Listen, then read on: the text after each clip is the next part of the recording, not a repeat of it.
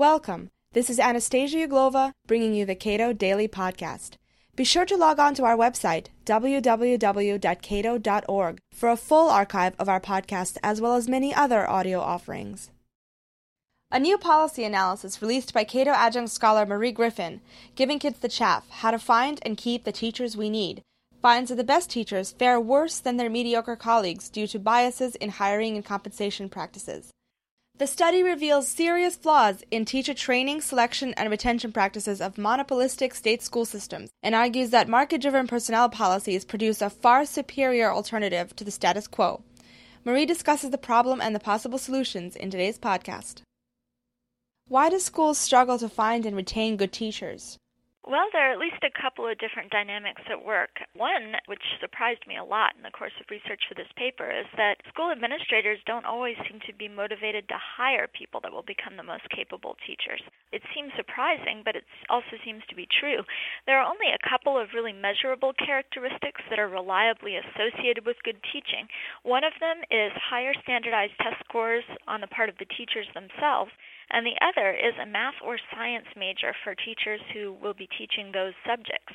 And yet somehow teachers that have those credentials are not any more likely to be hired, as a result of interviewing for schools than the teachers who don't have those credentials. In fact, remarkably, administrators are somewhat more likely to hire a teacher who has an education degree than a teacher who has a math degree, despite a recognized national shortage of highly skilled math teachers. How are teachers hired and compensated in the current system? Well, right now, burdensome certification requirements limit the applicant pool that's available to start with, and this is a problem in terms of acquiring high-quality teachers. But the problem is worsened by the compensation scheme. Pay in teaching is solely a function of whether or not the teacher holds a master's degree, which bears no relationship to actual performance as far as we can tell, and also to the number of years of teaching experience that teacher has. This system is even less flexible than the federal general schedule, which determines what federal bureaucrats are paid. So that should give you some sense of just how rigid this compensation schedule is. Now, there are two problems with a compensation system like this. The first is that the best teachers tend to leave because they can't be rewarded for their outstanding performance. No matter how well they teach, they will be compensated exactly the same as their mediocre colleagues. The second problem is that the worst teachers tend to stay longer as a result of this system. You see, the system rewards seniority just as seniority. So if you're a teacher for 10, 12, 14 years, you have acquired a number of very generous pay increases over the years just by virtue of seniority without any regard to performance. This means that relatively less capable teachers become overcompensated for their services compared to what they could get in the private sector. And because the pay system actually overcompensates these least capable teachers, they tend to stay forever, certainly years longer than they otherwise would. Do proposals for across-the-board salary increases hold any promise to improve the quality of the teaching profession? I don't think so, and this was another real surprise in the course of my research. A lot of people, and particularly the teachers' unions, tend to say, well, the teacher quality problem is a problem of supply.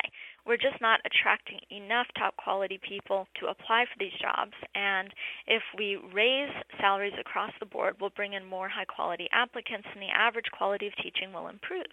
The problem is that argument rests on an assumption that we'll actually hire the best qualified people who apply for these teaching jobs.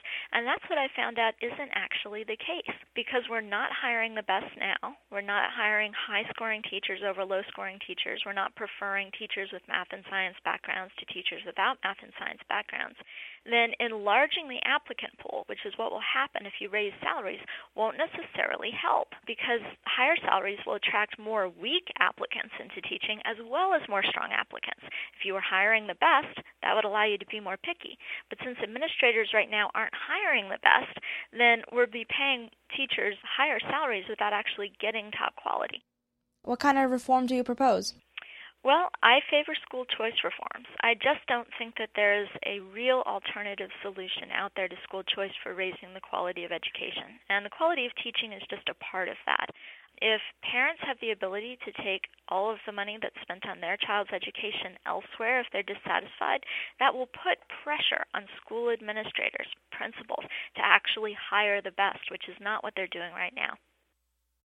If you enjoyed this program, consider subscribing to Cato Audio, a dynamic 60-minute monthly recording that brings you inside the Cato Institute for highlights from exceptional, one-of-a-kind lectures and events on key issues of the day presented by nationally known scholars, authors, and political leaders. Cato Audio is available on our website as well as on iTunes and audible.com.